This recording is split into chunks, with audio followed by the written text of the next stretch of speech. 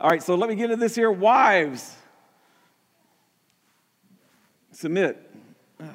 Yeah, that's where we're going today. Interesting. The perfect man. A panel of women debated on what they thought was a perfect man. A guy who was with it. You'd have thought that they would have decided upon some actor or an athlete or some wealthy tycoon, but what they decided, the perfect man, according to this panel of women, was Mr. Potato Head. And the reasoning is because he's tan, and he's cute, and he knows the importance of accessories. And if he looks at another woman, you can rearrange his face. So there you go. So today we're not talking about the perfect man. Today we're talking about I want you to consider what the perfect woman is. And not according to a panel of men, but according to the Word of God.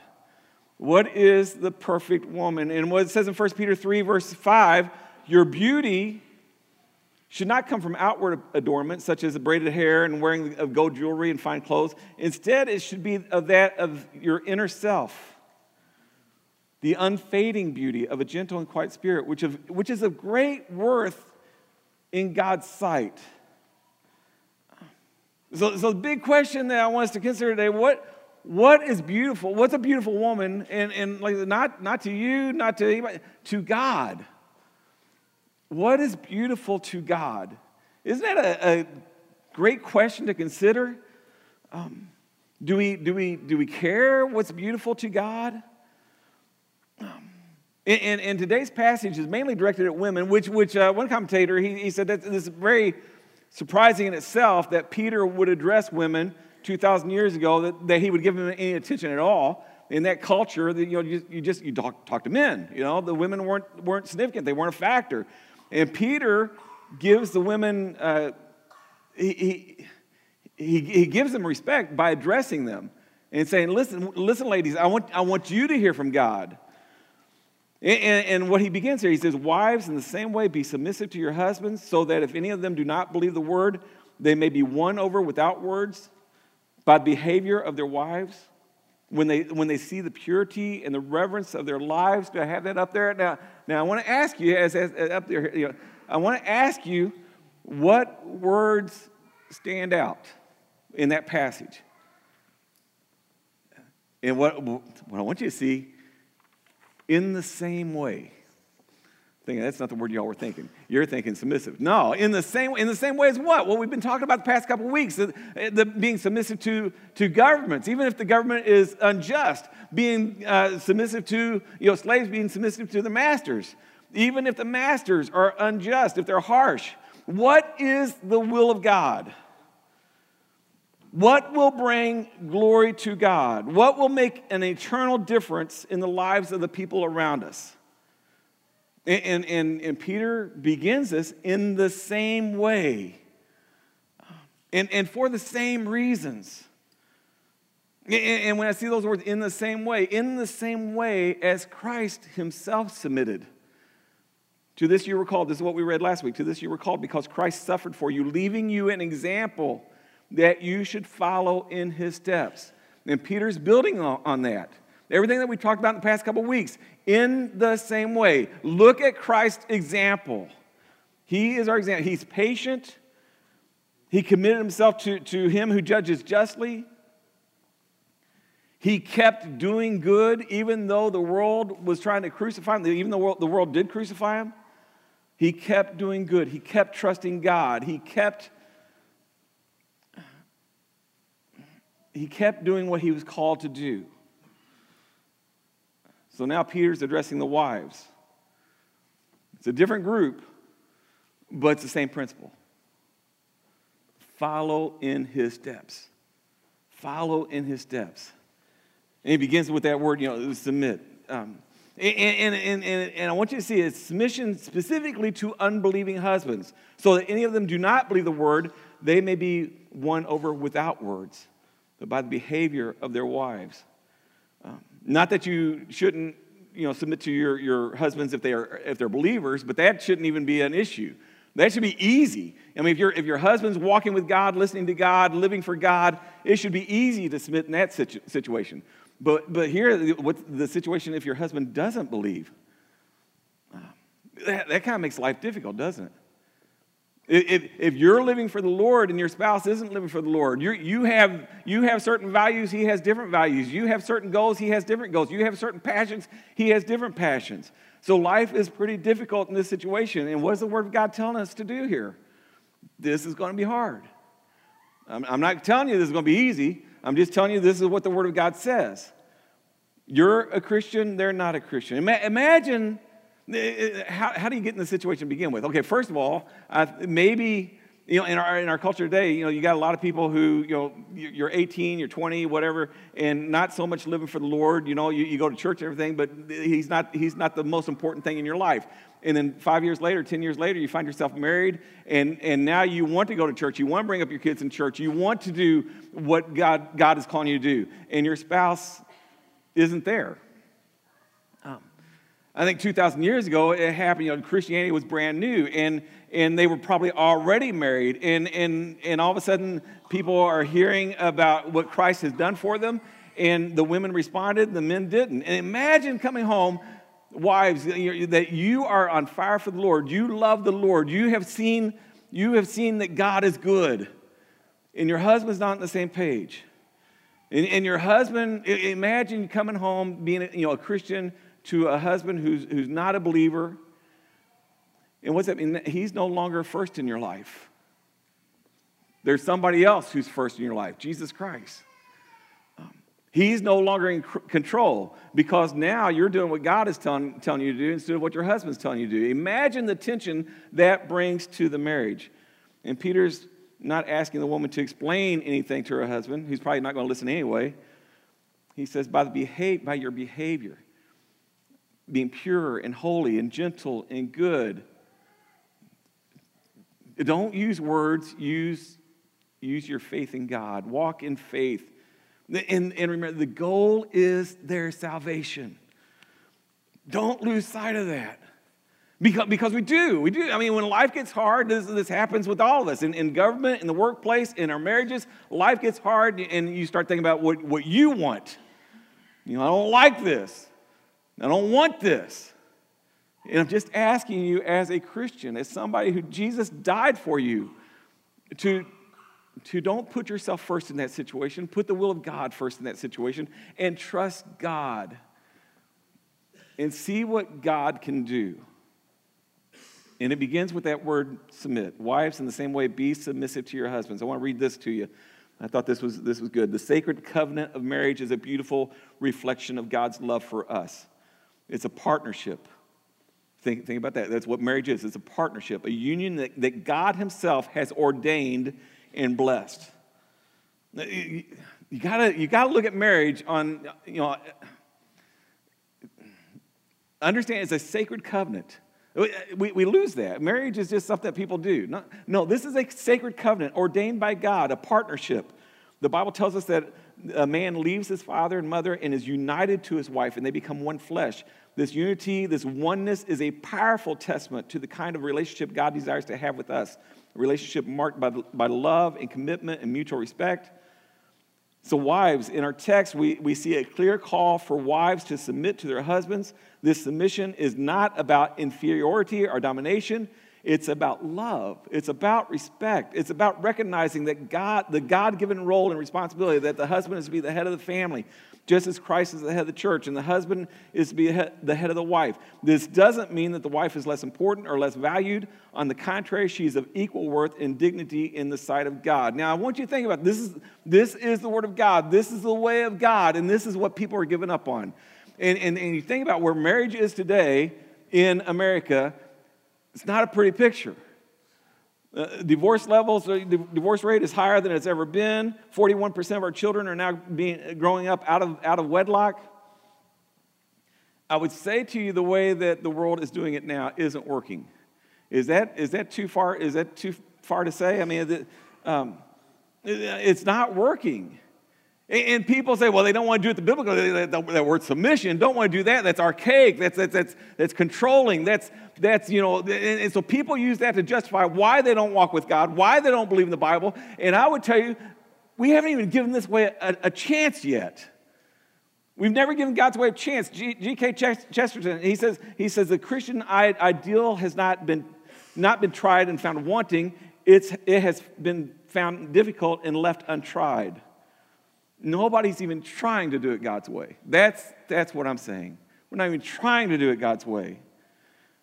And before I move on here, this note about submission here is that note this is about marriage. This is in the context of marriage. It is not saying women are to submit to men.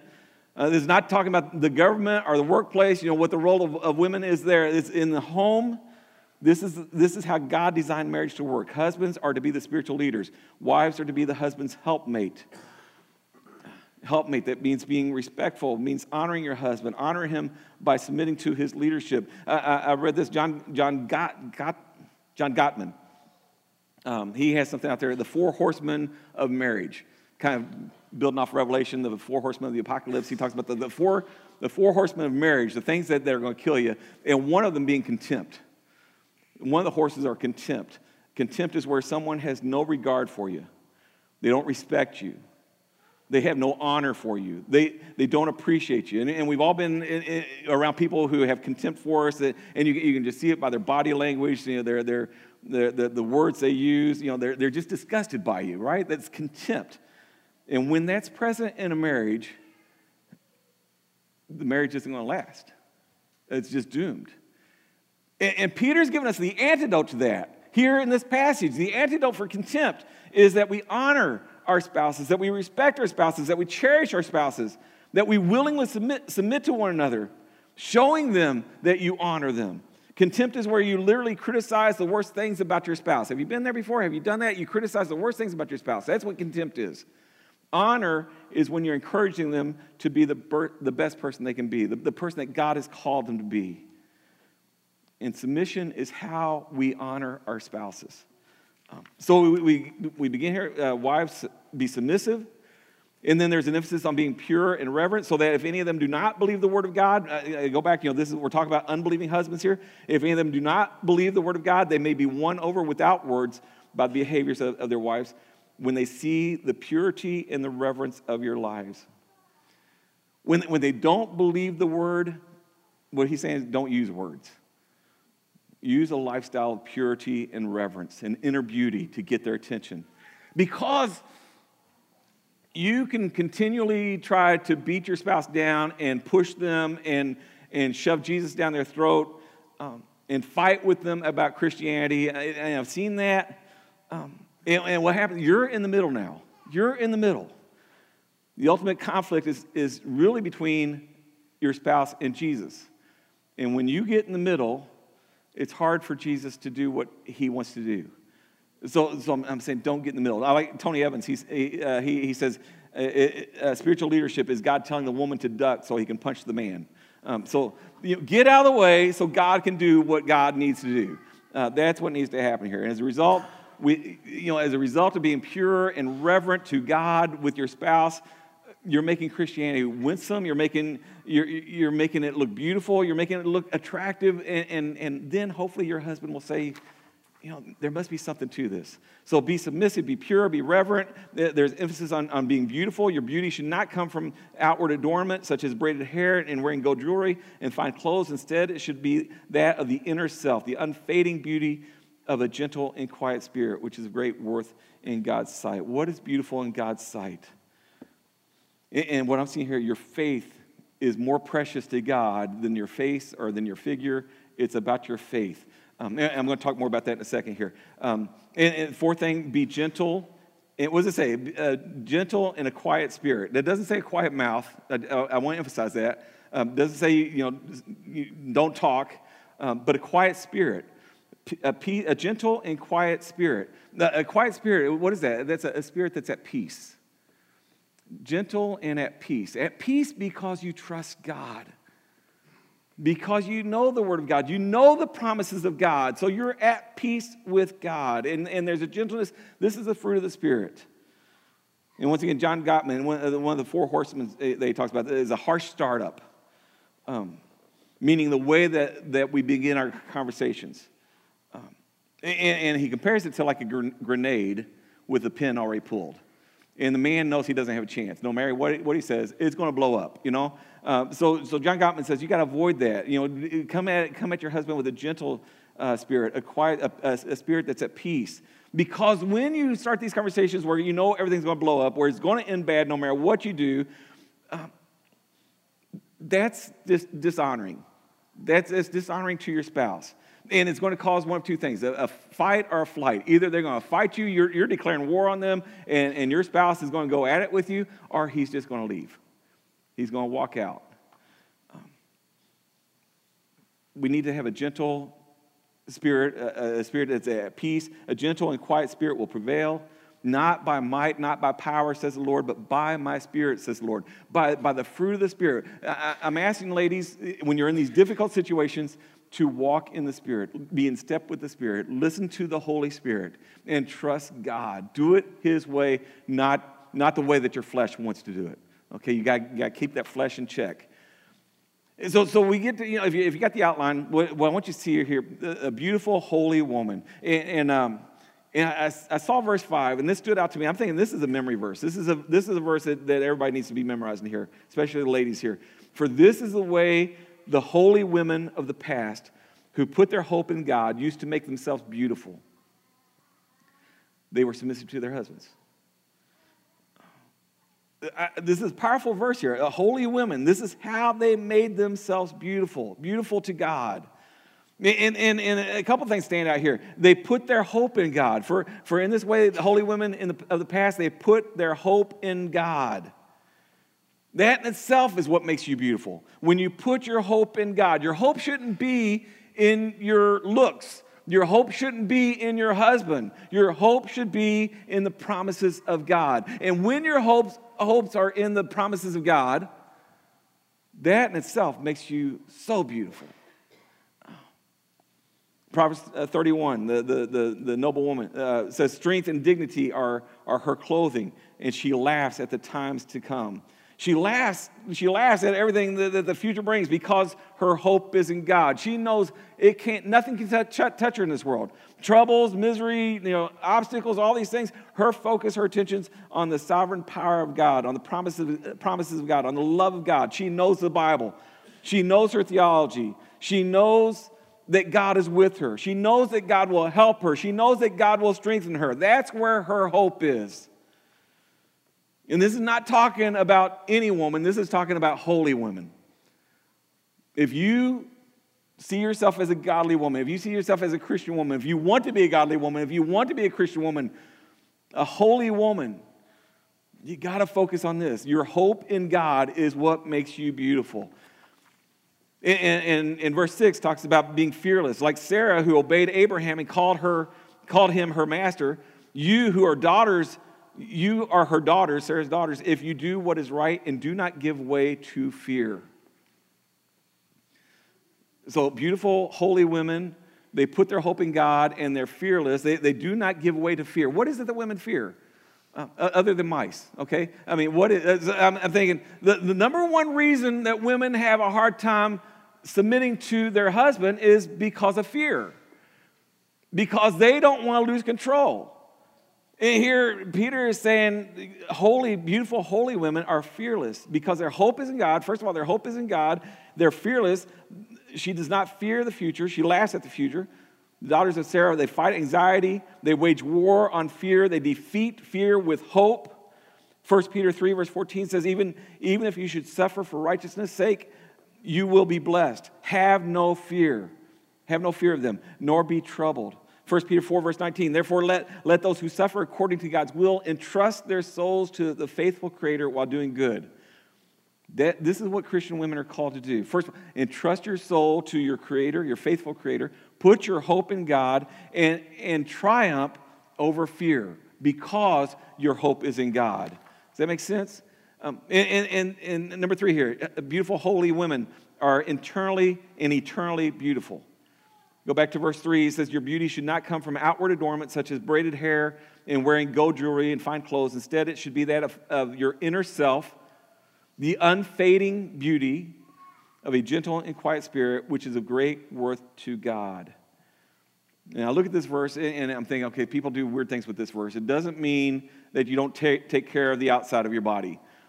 But your main focus needs to be on the inside. What's going on the inside? You know, it's not about, there's not a prohibition here against braiding your hair, getting your hair done, and all this. Because it talks about clothes too. I mean, is clothes wrong? No, clothes are good. All right, so clothes are okay, hairdo's okay, jewelry is okay, but that's not where the focus should be. The focus should be on the inside, not the outside.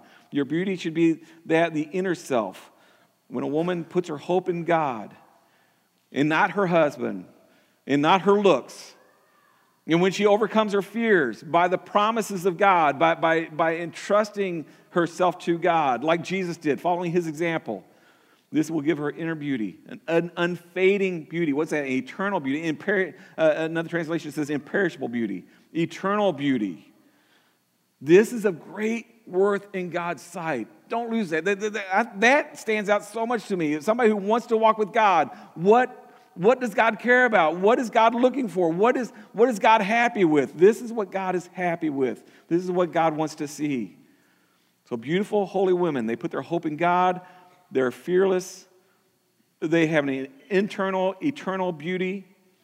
And they are submissive. Go back to verse 1. Wives, in the same way, be submissive to your husbands. Not to all men, but to your husband. First Peter 3, verse 5, for this is the way holy women of the past put their hope in God. That put their hope in God. They used to make themselves beautiful. They were submissive to their husbands, their own husbands. Beautiful, holy women. I'm asking you to encourage your husbands to be the spiritual leaders of your home. I think beautiful, holy women want their husbands to be the spiritual leaders of their home. They want that. And it's so sad that we live in a world today, in our modern society, and even among a lot of Christians, submission has become such a dirty thing, such an ugly thing. It's despised by a lot of people in our world. It's ignored by a lot of people in our world. And I'm hoping I can say, I'm a man. I don't know if I can say this the right way, but submission, as I see it in this passage and other passages, is a divine calling from God. And you don't do it because your husband, matter of fact, there's no place here for a husband to demand this. You're not doing it because your husband's demanding it. You're doing it because you love the Lord, and this is what the Lord has asked you to do. You delight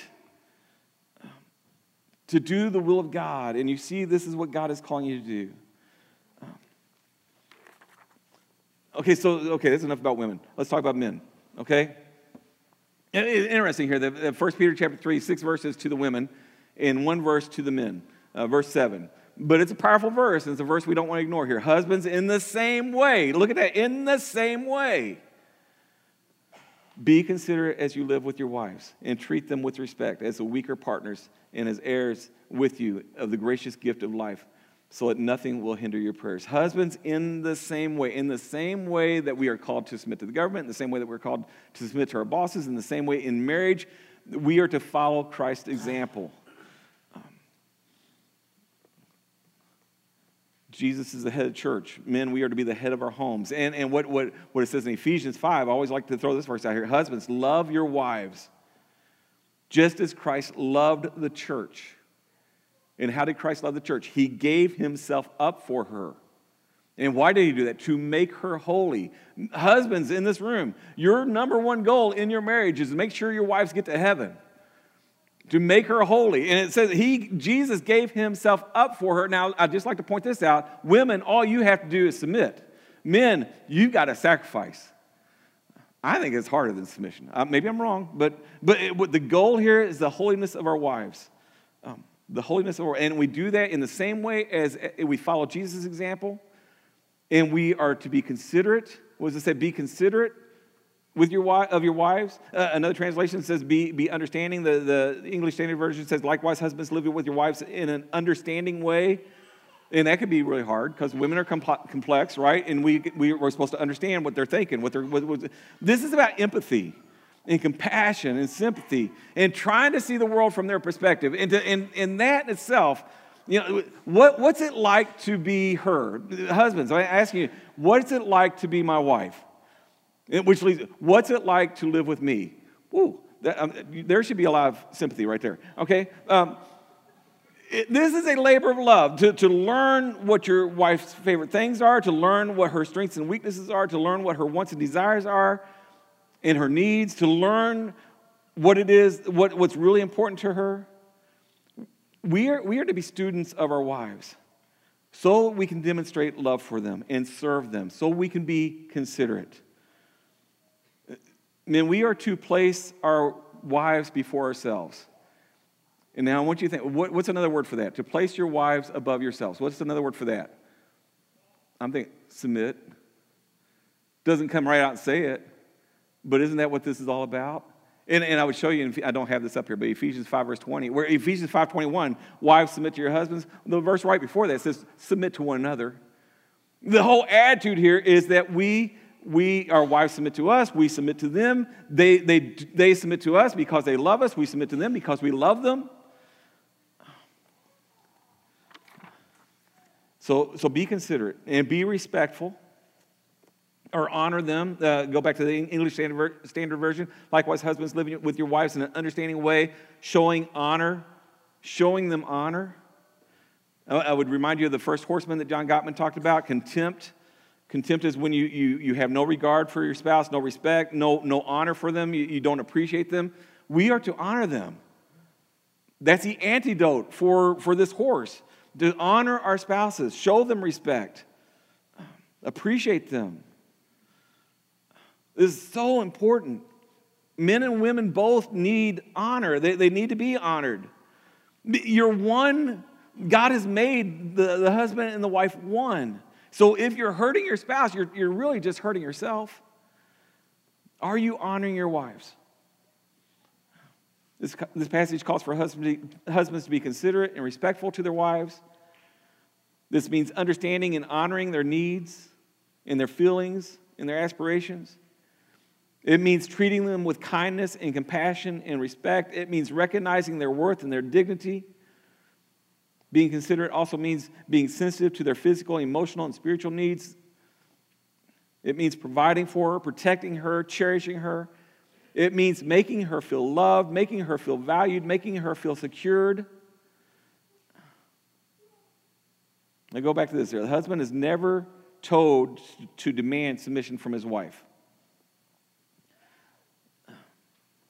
That's hers to give, not his to demand. She does it because she loves the Lord. This is between her and the Lord.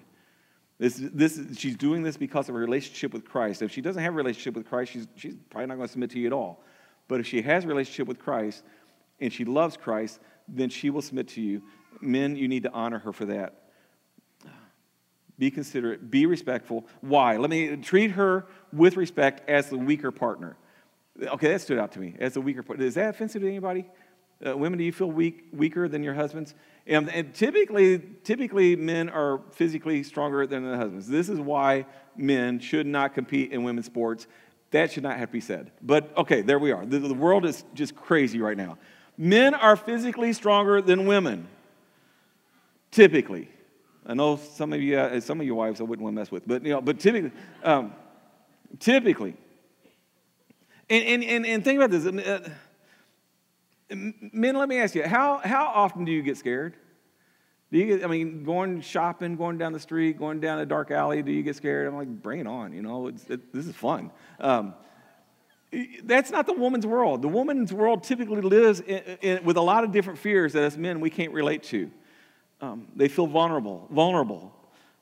They feel overwhelmed. And sometimes the husband is doing that to her, making her feel vulnerable, making her feel overwhelmed, making her feel threatened. Men and women are different. We're different. And I read a few things on this here. When it talks about the weaker partner, when you think about men, and you think about women and the differences. Okay, so one illustration I read, men are like crowbars and women are like thermometers. Okay, a crowbar, what do? You just throw that in the back of the truck. Nobody cares. That's men, okay? But the women thermometers, you don't just throw that around. You're careful with that thing. Men are more like pickup trucks. Women are more like Ferraris. You like that illustration? You see how we're different? That doesn't offend me to think I'm just a pickup truck, but women are more precious than that. Men are rugged, women are fine. I was trying to think of other words. That's just all I came up with. Men are like a thermos. Women are like a wine glass. Is that a good illustration for you here? When you think about our differences, men is like a thermos. Once again, throw it in the back of the truck. Nobody cares. Women are like a wine glass. Adrian Rogers, he says, men are like denim jeans. Women are like silk. That one stood out to me. Men are like denim jeans. I mean, those are your work clothes. Women are like silk, which is much more special, much more valuable, and should be treated with so much greater care. Do we see the difference? And are we treating one another with those differences? See, I feel, once again, we live in a world, this is getting really messed up. This is getting really confusing. We got to get back to the biblical standard. We got to recognize there's a difference, and we've got to act accordingly. We respect our wives because they're the weaker partner, weaker physically, weaker in position. When the men are supposed to be the spiritual head of the home, the women are supposed to be the helpmate. There's a lot of differences here. And men, you've got to recognize that and respect that. Treat your wife with care. Treat your wife with respect. Treat your wife with love. We are different by design. Got a note here. This is why it's wrong for men and women to wear skinny jeans. Okay? It's wrong for women to wear skinny jeans because it's a temptation to men. It's wrong for men to wear skinny jeans because it makes everybody throw up. Okay? But we're different. It's different. Be considerate. Be respectful. They're the weaker partner, but they are heirs with you. That's what's as heirs with you of this gracious gift of life. They are heirs with you, right alongside of you, fully equal in the sight of God, just different, but fully equal. So that nothing hinders your prayers. Men, if you don't do this, if you're not considerate and respectful to your wife, don't expect God to listen to your prayers. And why would that be? Why would that be? And I would tell you, I think the reason for that is before your wife was your wife, he was her daughter. He was his daughter. You are married to a child of God. You are married to his daughter. And if you treat his daughter well, I'm betting God will give you anything you want. And if you treat your wife poorly, I wouldn't go asking God for anything. He's not going to give you nothing. Men, if you use your position of power in your marriage to serve yourself and not your wife, why would you think God would use his position of power to serve you? So there's some instructions for the wives. There's some instructions for the husbands. And this is not from Peter. This is the word of God. Do we see that? Do we honor that? Do we embrace that? Wives and husbands, let's follow in the steps of Jesus Christ. Let us love one another. Let us honor one another. Let us submit to one another and be the husbands and the wives that God is calling us to be for his glory and for the salvation of our spouses, for their holiness, and for our own well-being. Let us follow in his steps.